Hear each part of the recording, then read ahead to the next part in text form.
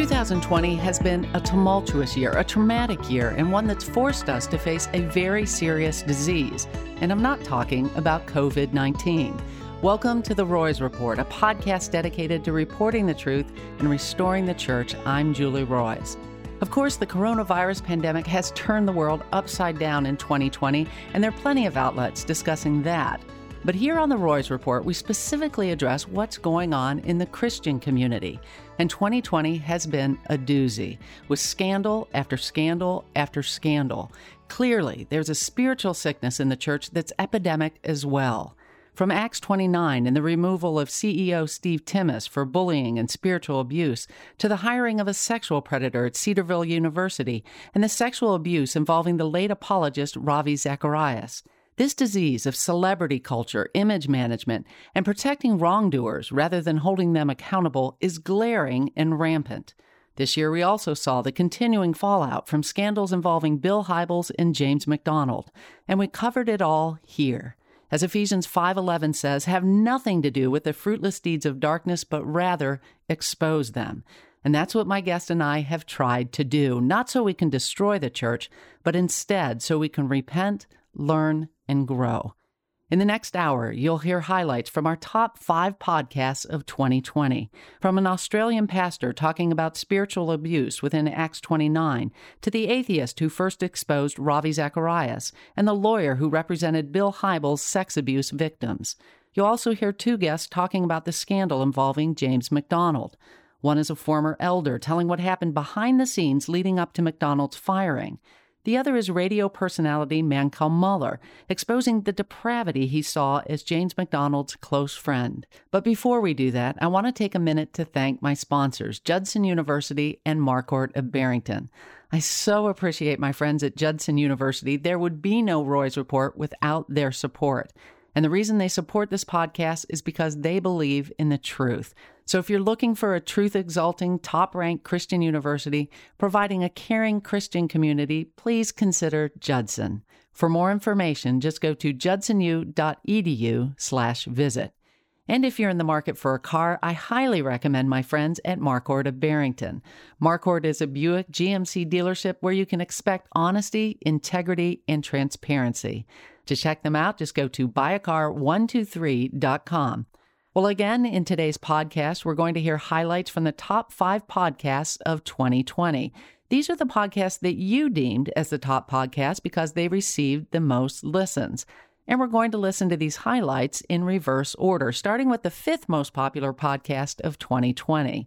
This was an interview I did with Mitch Little, a Texas attorney who represented several sex abuse victims of Bill Hybels, the founder of Willow Creek Community Church. Mitch tells a very sobering tale, not just of rampant abuse, but of a cover-up involving staff, elders, and Christian leaders outside of Willow Creek.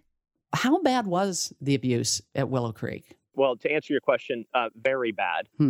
It took a variety of forms. I think one of the ways that Willow tried to reckon with the situation was to permit Bill Hybels to retire from his role at the church, and then everyone could say, oh, how sad that that one person did that one thing, and now let's put that in the past.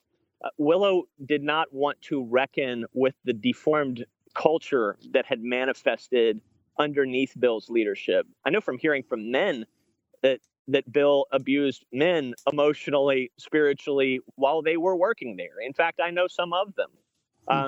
This was something that was very deeply ingrained in their culture, just what I'll call a deformed leadership culture at the church, where certain things became acceptable that shouldn't. And some of it also involved a culture that was willing to cover for wrongdoing, right? I mean, there were some things that you learned specifically that were done to potentially cover wrongdoing by Bill Hybels, correct? Yes. In the course of representing these women, it became obvious that this was not what I'll call an echelon or tier leadership problem just at Bill Hybels' level. The cover-up of his behavior manifested at the elder board level.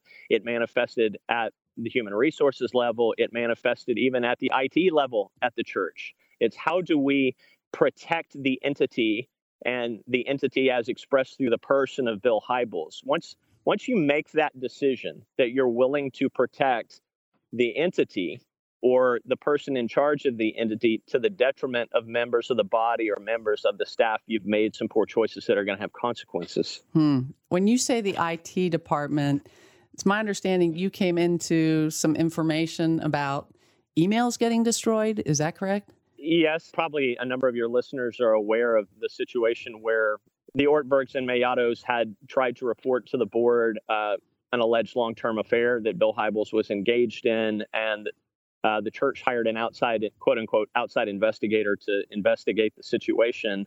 The outside investigation report said something along the lines of Bill Hybels' hundreds or thousands of emails with this woman were, quote, not available. Well, as it turns out, my understanding from talking to witnesses, those emails were actually destroyed. And destroyed by a staff person.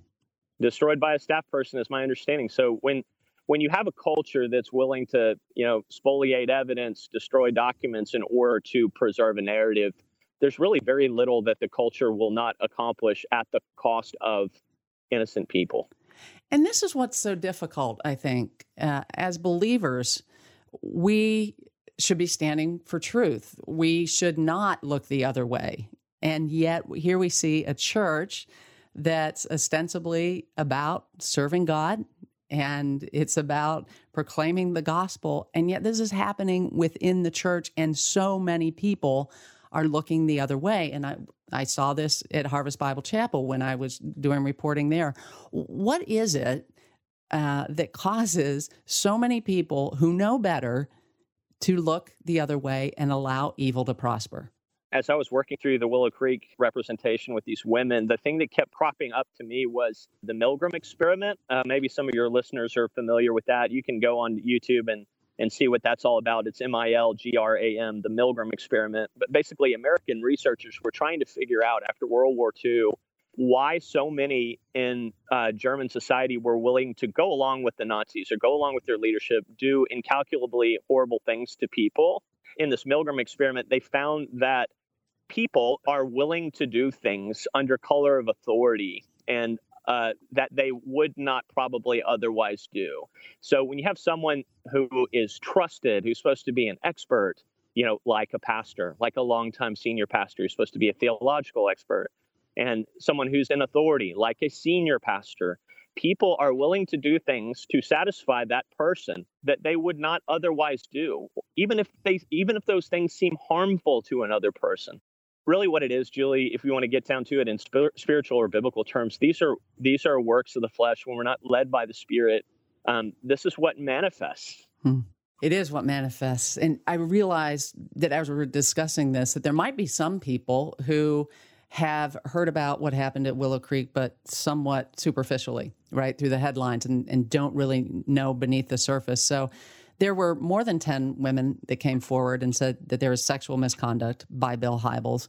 But then it's my understanding, too, that when these women met with the elders, the level of bullying and abuse that they were subjected to was such that I know Vonda told me there were elders in tears at the end of this, of how pervasive the abuse was. I don't know how specific you can be, but can you give people an idea of what actually happened to these women that were abused? Let me give you some examples. It was everything from Vonda Dyer's situation of being asked to come up to Bill's room and talk leadership and a forced kiss, a grab around the waist. In Nancy Ortberg's situation, a hug that lasted too long. In another woman's situation, they're in an elder board meeting and Bill Hybels, has his hand on a woman's leg and no one else can see, telling another woman how she looks in a dress and how it accentuates her body.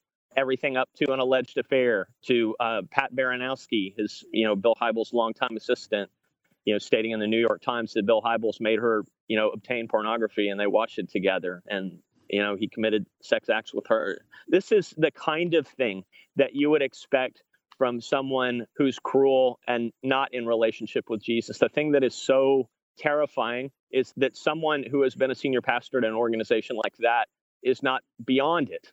Any person that's not walking in the Spirit is susceptible to that type of behavior, even a senior pastor. Well, let's talk a little bit about the leadership that protected him, because I think that is the question that I keep hearing over and over from folks is, how do we prevent this from happening? How does our elder board navigate things differently with our pastor? And you mentioned to me that there were some stop signs along the way. There were some areas or some critical times when things could have gone differently, but the elders caved, in essence, to Bill Hybels, and that set the course for some of these more severe things to continue happening and then to even get more and more severe.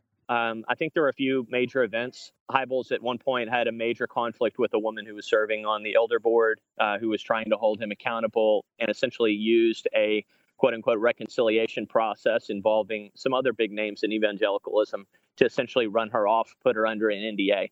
And I still haven't been able to get her to visit with me. I wasn't throughout the representation. There's another circumstance that I became aware of where the board had a 360 review done on Hybels and his leadership and some problems they were experiencing with his management style, from bullying, abusive style, and presented him with the information. He essentially tossed it to the side and said, "So what?" No consequences.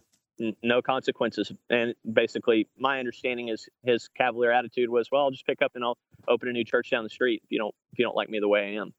There had to have been a lot of church leaders who knew about what was going on and knew that there were problems with Bill Hybels. Why is it that nobody outside a very small group of women who had no power, really, no position, why didn't others come to their rescue? Why didn't others support them? Why were they silent? I think that they were scared of what I'll call the Christian industrial complex that had risen up around Bill. The economic consequences of speaking out on a topic of high consequence. When you think about the economic reach of an organization that was that size within evangelicalism, my belief, even Christianity today was scared to run articles about him. Well, friends, that is what's enabling so much of this corruption and abuse within evangelicalism.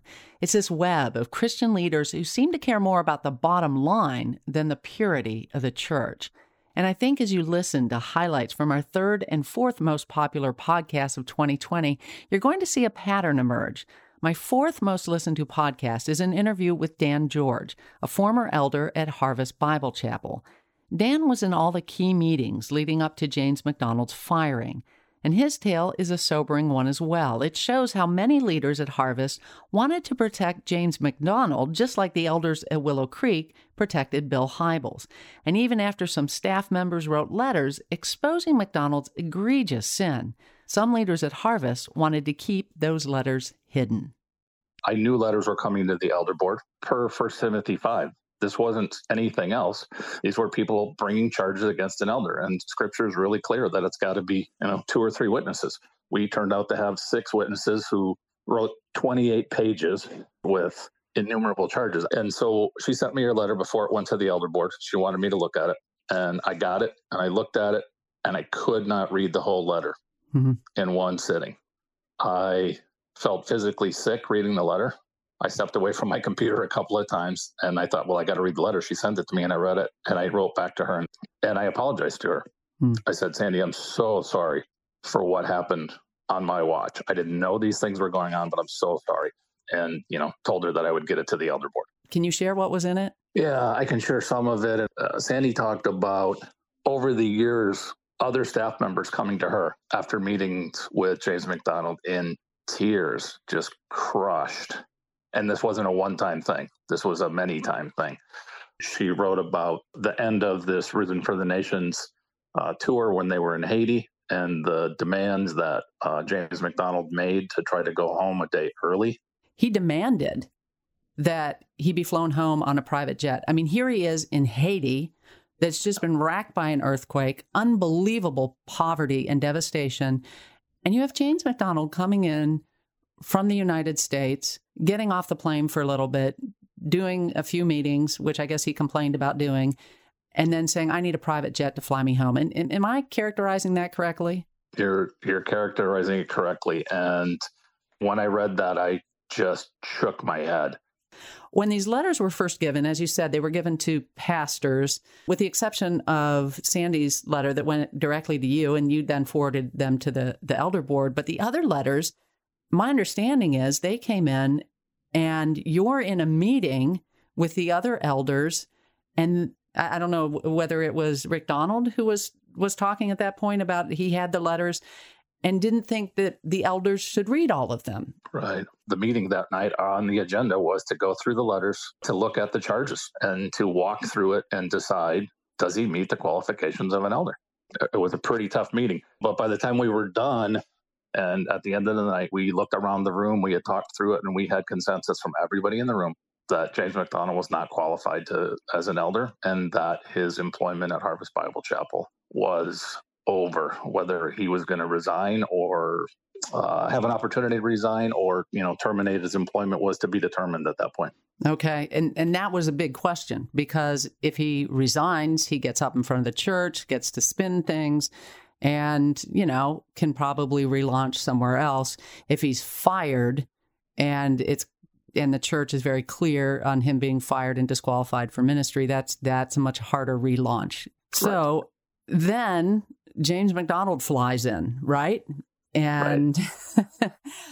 And the drama begins. So walk us through the drama of that weekend. James MacDonald trying to save his job, and when he sees he can't save it, it sounds like then he was trying to lobby for being able to resign, and a lot of emotional manipulation being used that weekend from what you've told me. So what happened? And we all greeted each other. We were in the former executive pastor's office around an oval table, and James MacDonald was sitting across from me, and he opened the meeting looking at me and said, I know what you're going to do, and the church is going to implode or blow up, and it's going to be on you. Wow. It was a painful meeting. It was an eye-opening meeting as well, though. We brought up several things from the letters with James MacDonald that night, and he was just dismissive of everything we brought up. That didn't happen. And those letters, like Jacob Ross, who was the bodyguard of James MacDonald, I mean, his letter, not just talking about the abusive behavior of James, but the things he did with the money, going on African safaris with the church money, on that Haiti trip. I don't know whether it was the way down or the way back. I'd have to reread the letter. But I mean, they stopped and went to the DR, Dominican Republic, a resort there, and invited their wives to come with them. And again, this was on the church's dime. Jacob Ross saw the credit card that James used for personal expenses. Again, right. James is now saying, oh, all of that had approval. Well, maybe it had approval by the executive elders. Maybe it had approval by Fred Adams, who was the CFO at the time. I don't see that as absolving James MacDonald. I see that as just simply implicating a larger group in a conspiracy to use church money for stuff it was never intended. But again, reading those letters, and it does have a different impact when you read the actual letter than someone summarizes it. So if you're listening, right, you haven't read those letters, you need to go back. And Dean Butters, I mean, that one has to be just the emotional impact of the bullying and the abuse, and then even a video where he mocked a very well-known Christian leader because she was getting married in midlife for the first time, and mocking her for never having sex before. I mean, just stuff that you just can't even fathom comes from a man who supposedly is a man of God, a preacher of the gospel. So those letters, and I have to thank you, Dan, because those letters may have never reached the full elder board had you not pushed the issue, and you got all of them, and eventually became really the sticking point for James, wasn't it? He was like, he started appealing the process. Am I right? If people start arguing the process, you know you have them, right? If they're arguing the process. Mm-hmm. And I remember, Julie, I was in that meeting that Tuesday night. I remember saying to the larger board, guys, it is the grace of God that we have these letters. Here were 6 people who were brave enough, vulnerable enough to write letters. 6 people who I doubt were ever actually all in the same room. Nearly 30 pages, innumerable charges. Between all those people, Julie, they served on the staff of Harvest Bible Chapel for somewhere between 40 and 50 years collectively. Also, in addition to those, you have the letter that was written by 8 former elders at Harvest who brought them in 2012 to the elder board, and within 24 hours were excommunicated for bringing charges against James McDonald. None of those charges were looked into. So, I mean, again, this was round, I would say round 2, but my guess is there were lots of small rounds in there of people being silenced and bringing charges and the board looking the other way. And I'm just grateful that finally the board opened their eyes. At least some did. And I know it was a battle.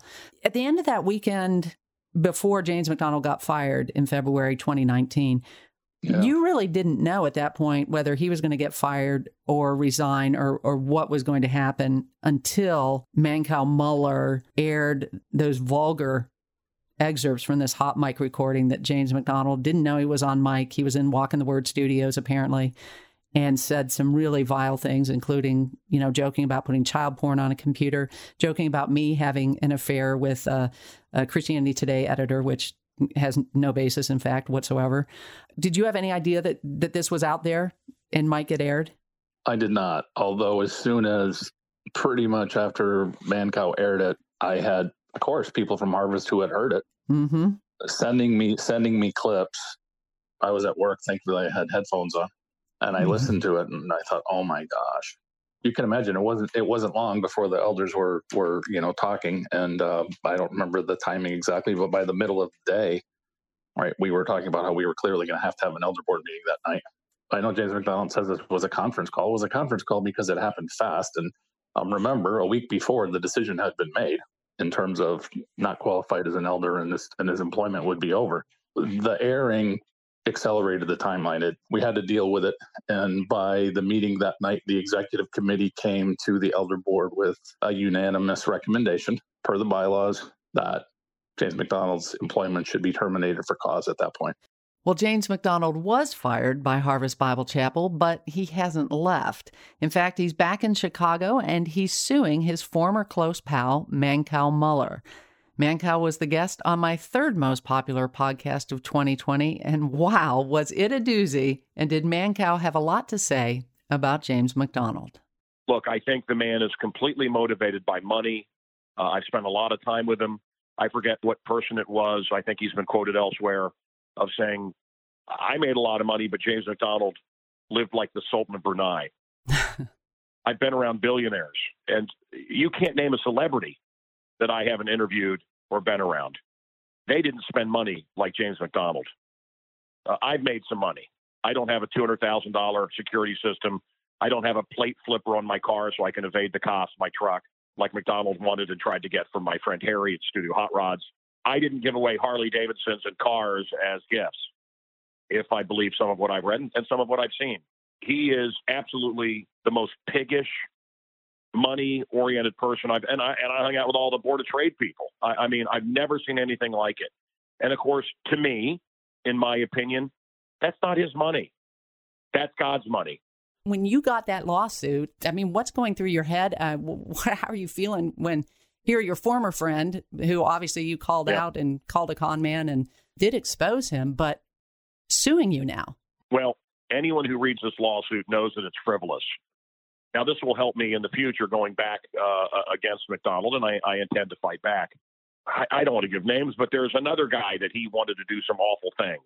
To me, he behind the scenes was like a little mafioso wannabe. So he had other people, and I have certainly names that are going to be subpoenaed and people are going to come to court. There's endless people that are disgruntled. There's endless people that he hurt. It is endless. Julie, I deal with it every day. This guy is so, you feel dirty. I got to shower every day. The amount of information that I have on this guy, I mean, it's overwhelming. But he doesn't sue anybody but me. Why? Wouldn't you sue the guy that, if it's not true, that said he wanted to hire me to kill his son-in-law? The elders, wouldn't you sue them? No, he sued me. Why? Because he had to silence me. He doesn't want the truth out. Because the James McDonald of the pulpit is not James McDonald. That's an act. That's a facade. It's the Wizard of Oz. And that whole act is about one thing, in my opinion, and that's, getting as many widow mites as he can in his pocket.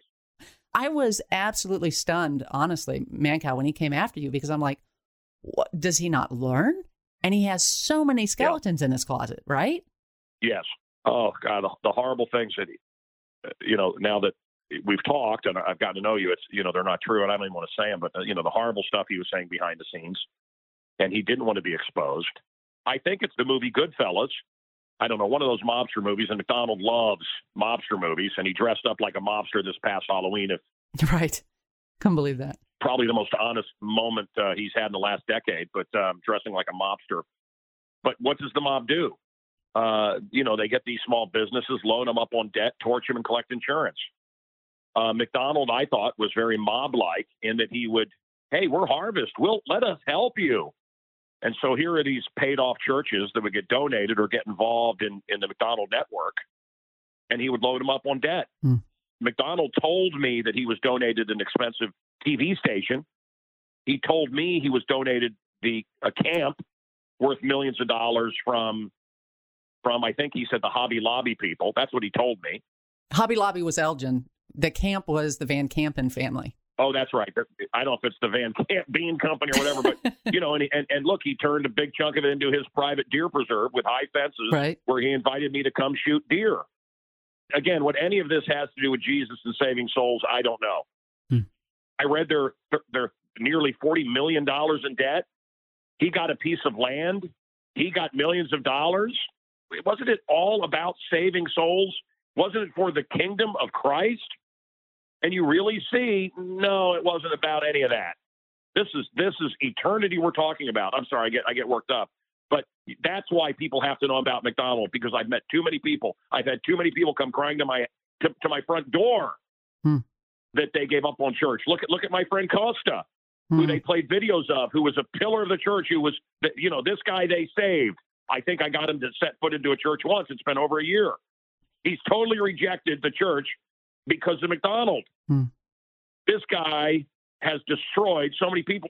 So we're going to let him keep continuing. My mission in life is to make sure that he doesn't destroy anyone else that is honestly seeking Jesus Christ. That's it. That's my goal right now in life. And I've got the wherewithal to do it. For those who don't know, you had aired this hot mic recording, excerpts of it. You didn't air the whole thing. The whole thing was like 50-some minutes. But the whole thing has been posted online. So if you want to see what he said, it's all posted online. But he's saying that this hot mic recording that you'd aired excerpts from, and then he was fired like the same day or the next day.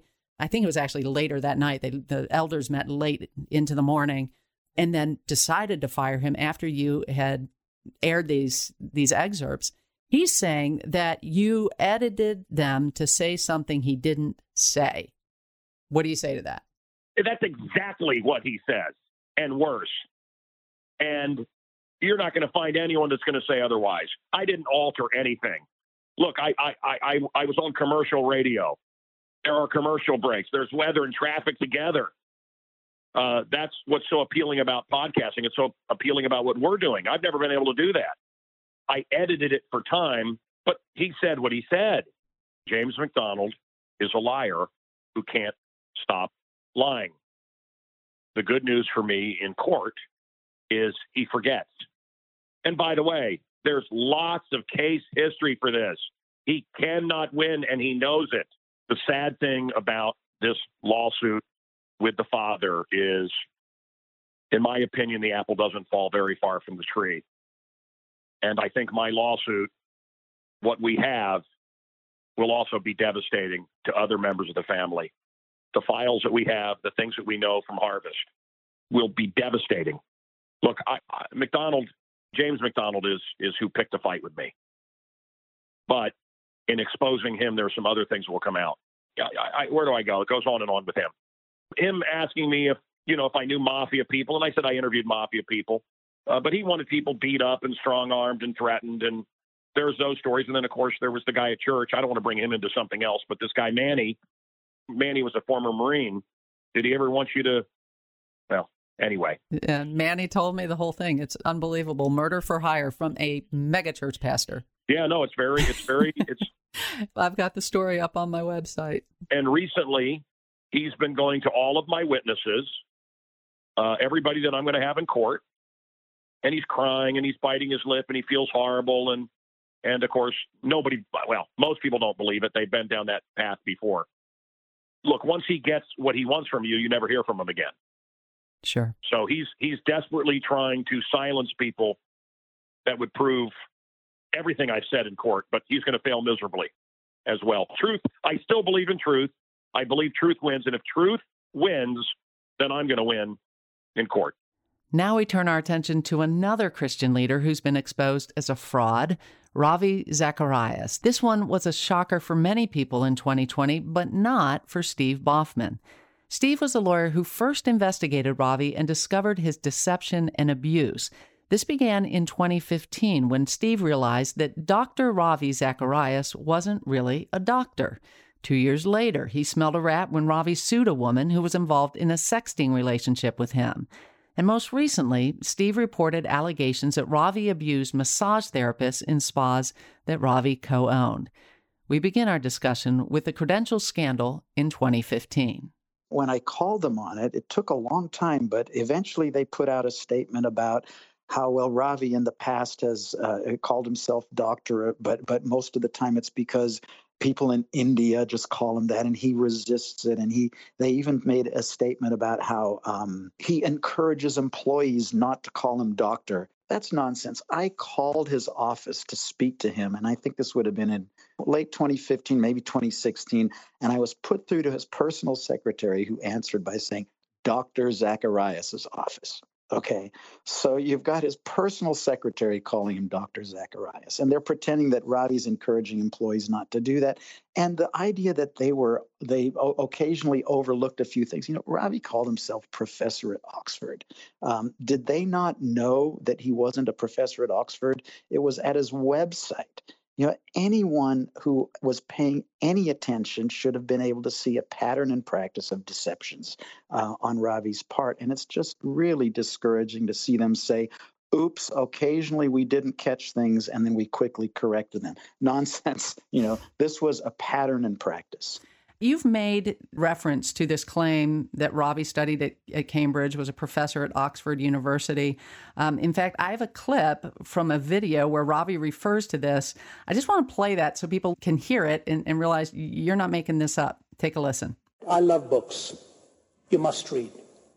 In fact, when I was doing my studies at Cambridge, any one of you who's been to Cambridge, now I'm a professor at Oxford. I hope nobody quotes me, but Cambridge is prettier than Oxford. It's pretty clear there.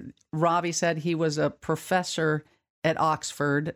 I confirmed with the university, Ravi has never held any formal teaching position at the University of Oxford or at any of the schools within the University of Oxford.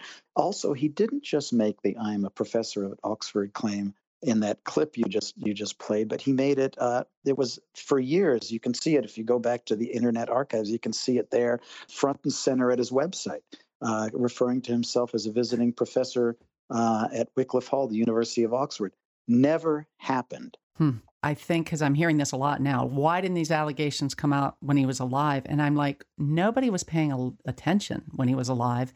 Yeah, it's like, what's their point? Yeah, if Ravi were alive now, he would boldly step up to the plate and address all these allegations. Nonsense. He never did that when he was alive, He suppressed this stuff, and he got a lot of help from Christians in high places. So don't tell me that if only he were alive, we'd be having a really good defense of all this stuff. No. Let's move on to the other big scandal, was a sexting scandal, which involved a Canadian woman, Lori-Ann Thompson. But if you're not familiar with the story, Ravi admits that in 2016, he received nude photos from Lori-Ann Thompson. He said he repeatedly asked Lori-Ann to stop sending him these photos through his BlackBerry Messenger, and that she did so only because she and her husband were trying to set up Ravi so they could extort money from him. So according to his narrative, he's the victim and they're the predators. Her narrative is that Ravi groomed her when he met her, knew about her abuse background, preyed on that, became a father figure to her, and then used that leverage to begin requesting nude photos and then phone sex. And it was her, according to her, who cut it off. But she says Ravi was the sexual predator. She was the victim. What told you that there were problems with Ravi's narrative? Ravi, he alleged that this was an extortion plot that Lori-Ann and her husband had plotted because they needed the money. Well, Ravi admits in his lawsuit that he was the one who asked Lori-Ann to communicate with him via a, quote, more secure means of communication, unquote. This is exactly what he said. None of that nude stuff would have been possible if he'd been communicating with Lori-Ann the way he'd been before, which was on emails, often an email account that had Brad's name on it. It was Ravi who upped the secrecy level to BlackBerry, which allowed all this sex stuff to happen.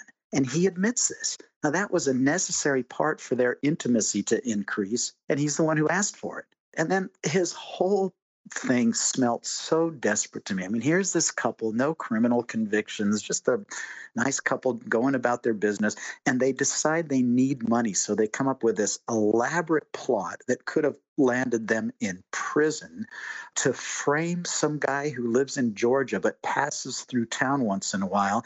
And so they have this plot where they're going to get him to cross some lines with Lori-Ann, and then they're going to use it to get millions of dollars out of him. It just seemed so far-fetched. Ravi made that up. He needed something to pin on them as having a motive to come after him, and he didn't have it, so he just fabricated the whole they were in financial distress thing. So it just all smelled really bad right at the outset. The other thing is, in his complaint, Ravi denies lots of things, but he never denies that he threatened suicide to keep her quiet. I mean, the whole suicide threat, October 29th of 2016, she emailed him and said, "I'm going to confess to Brad." Ravi's response was, "If you do that, I'm going to bid this world goodbye. I promise." So he's threatening suicide, and that suicide reference appears in Exhibit 1 of his complaint, and he never denies making that. And I just think that's a pretty explosive thing. If you're innocent, you don't threaten suicide to keep someone from confessing to her husband. Ravi had absolutely no evidence that he'd asked her to stop repeatedly. Nothing. And that was really suspicious to me also. So, Steve, I want to talk about now what's been reported. Christianity Today in World Magazine reporting that these massage therapists at 2 spas that Ravi co-owned, and that in and of itself, the fact that Ravi Zacharias owned 2 massage parlor kind of health spas, a little bit shocking, but this came out in the media, claimed that Ravi had sexually assaulted and harassed several of these massage therapists. Yes. I was able to speak to another woman who had worked in the massage business there with Ravi, and he had repeatedly exposed himself to her. And it's one of those sad situations. Speaking to this woman, I really understand why people don't want to come forward. She was so reluctant to speak to me. You know, people say, these folks come out, they wait till Ravi died to come forward. That woman wasn't waiting for anything. That woman, it was all I could do to get her to talk to me. She didn't want to talk to me. Mm-hmm. And even though she knows people at RZIM, she has friends at RZIM, she doesn't want to talk to them about what Ravi did to her. It can be re-traumatizing for these women. Yes. To every time they tell their story. And if it doesn't do anything when they tell their story, that's devastating. So yes. I can totally understand where they were coming from. I do think this is part of a move of God to clean up his church. And the bowl of wrath is full. And God is taking his church back. And I do think there's going to be more of this. And I think until we repent of what we have done, and until those who are doing wrong come forward and begin to repent of it or are removed by their boards, God is just going to keep exposing it. And to me, that's biblical. 1 Timothy 5:20, that an elder who is sinning should be publicly exposed so that others may take warning and stand in fear. So I hope those who are doing wrong stand in fear, because that's why we do this. I can't agree with you on the God part because I have to give up my atheist card. But no, there does seem to be much more awareness about this than there was 2 years ago. So I'm very grateful for that. Well, now we come to the #1 most listened to podcast in 2020. This was an interview with an Australian pastor who was instrumental in exposing Steve Timmis. Timmis is the former Acts 29 CEO who was fired this year for bullying and spiritual abuse. And the pastor who helped expose Timmis is Steve McAlpine. In this clip, you'll hear Steve McAlpine's personal story of abuse, but I think one of the reasons that this podcast was so popular is that Steve's experience is representative of the experience of many victims. that they feel isolated and trapped. One thing you find when these things happen to you is you feel alone. You think, how have I got myself into the position where I'm sort of like an isolated sheep and someone is tearing into me? And, as I've written those things, that people have resonated, that they've had the same experiences. And our experience probably didn't start that way, as they never do, but it certainly ended that way. You likened the crowded house to the Hotel California. Tell me what you mean by that. For those of a particular age, welcome to the Hotel California. You can check out any time, but you can never leave. I think that's the key to me that makes it so hard in these settings in churches like this. One of the boasts of the crowded house was that you come in by the front door and you leave by the front door. So you can leave speaking to people and making sure that relationships are intact. Never saw that happen. Our experience wasn't that. And anyone who did leave subsequent to that, who we had spoken to, never left that way. So people had said to me, how do you leave the crowded house? And I said, through the bathroom window. You kind of got to scurry out. You make an excuse to go to the bathroom and you push your belongings through the window. You scarper down the wall. Because once you're out, you're out. When you have a deep community like that, it's very hard to leave. But when you do leave, it's over and you feel spat up on the shore wondering who you are, what you're supposed to do next, and where to go, I think. One of the characteristics I know named by some former staff members at Acts 29 who worked under Timmis was this idea that they should give him unconditional loyalty. And that sort of raised a red flag for me because when I was reporting on Harvest Bible Chapel and James MacDonald, he actually made all the elders in the midst of my investigation sign this document pledging unconditional loyalty to him. A lot of us read that and went, whoa. Who do you sign unconditional loyalty to? Was that the sort of thing that you experienced as well at the crowded house? That word was used often and about loyalty being demanded. And I did say at one stage, loyalty is for lapdogs and henchmen. We don't do loyalty. It's not part of the fruit of the Spirit. Loyalty can cover lots of things that shouldn't be covered over, in a sense. And it never happens on day one. It happens in the context of a web of community and network and vision that's shared. And it's very hard then to extract yourself from being loyal, because if you show disloyalty, you're putting a lot of things at risk. Can you share any of those incidents that might be sort of indicative of the larger issue?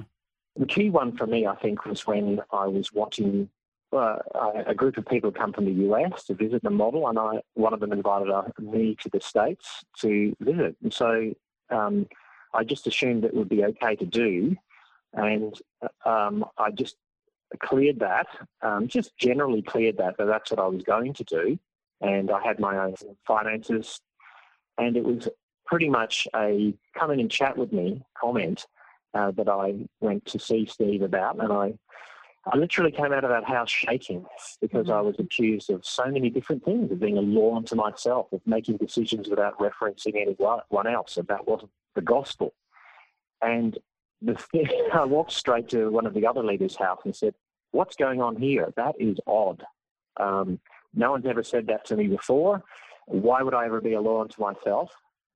The interesting thing about when I reported that incident in a blog post, I did a series on it 5 years ago, it was that incident itself that resonated with several other people who'd had almost the identical conversation. One of the anguished things I think afterwards is, how did I allow myself to get into that situation, and how did I bring my family into that situation? And it's that crossing that line between what the gospel is in essence, and then some of the variable fruits of the gospel. You can do close community together according to the gospel, but that's not the gospel. And when you blur that distinction, and when you blur that distinction with youngish people who are in a university town away from family, that can be most destructive. And that, for me, is part of the problem.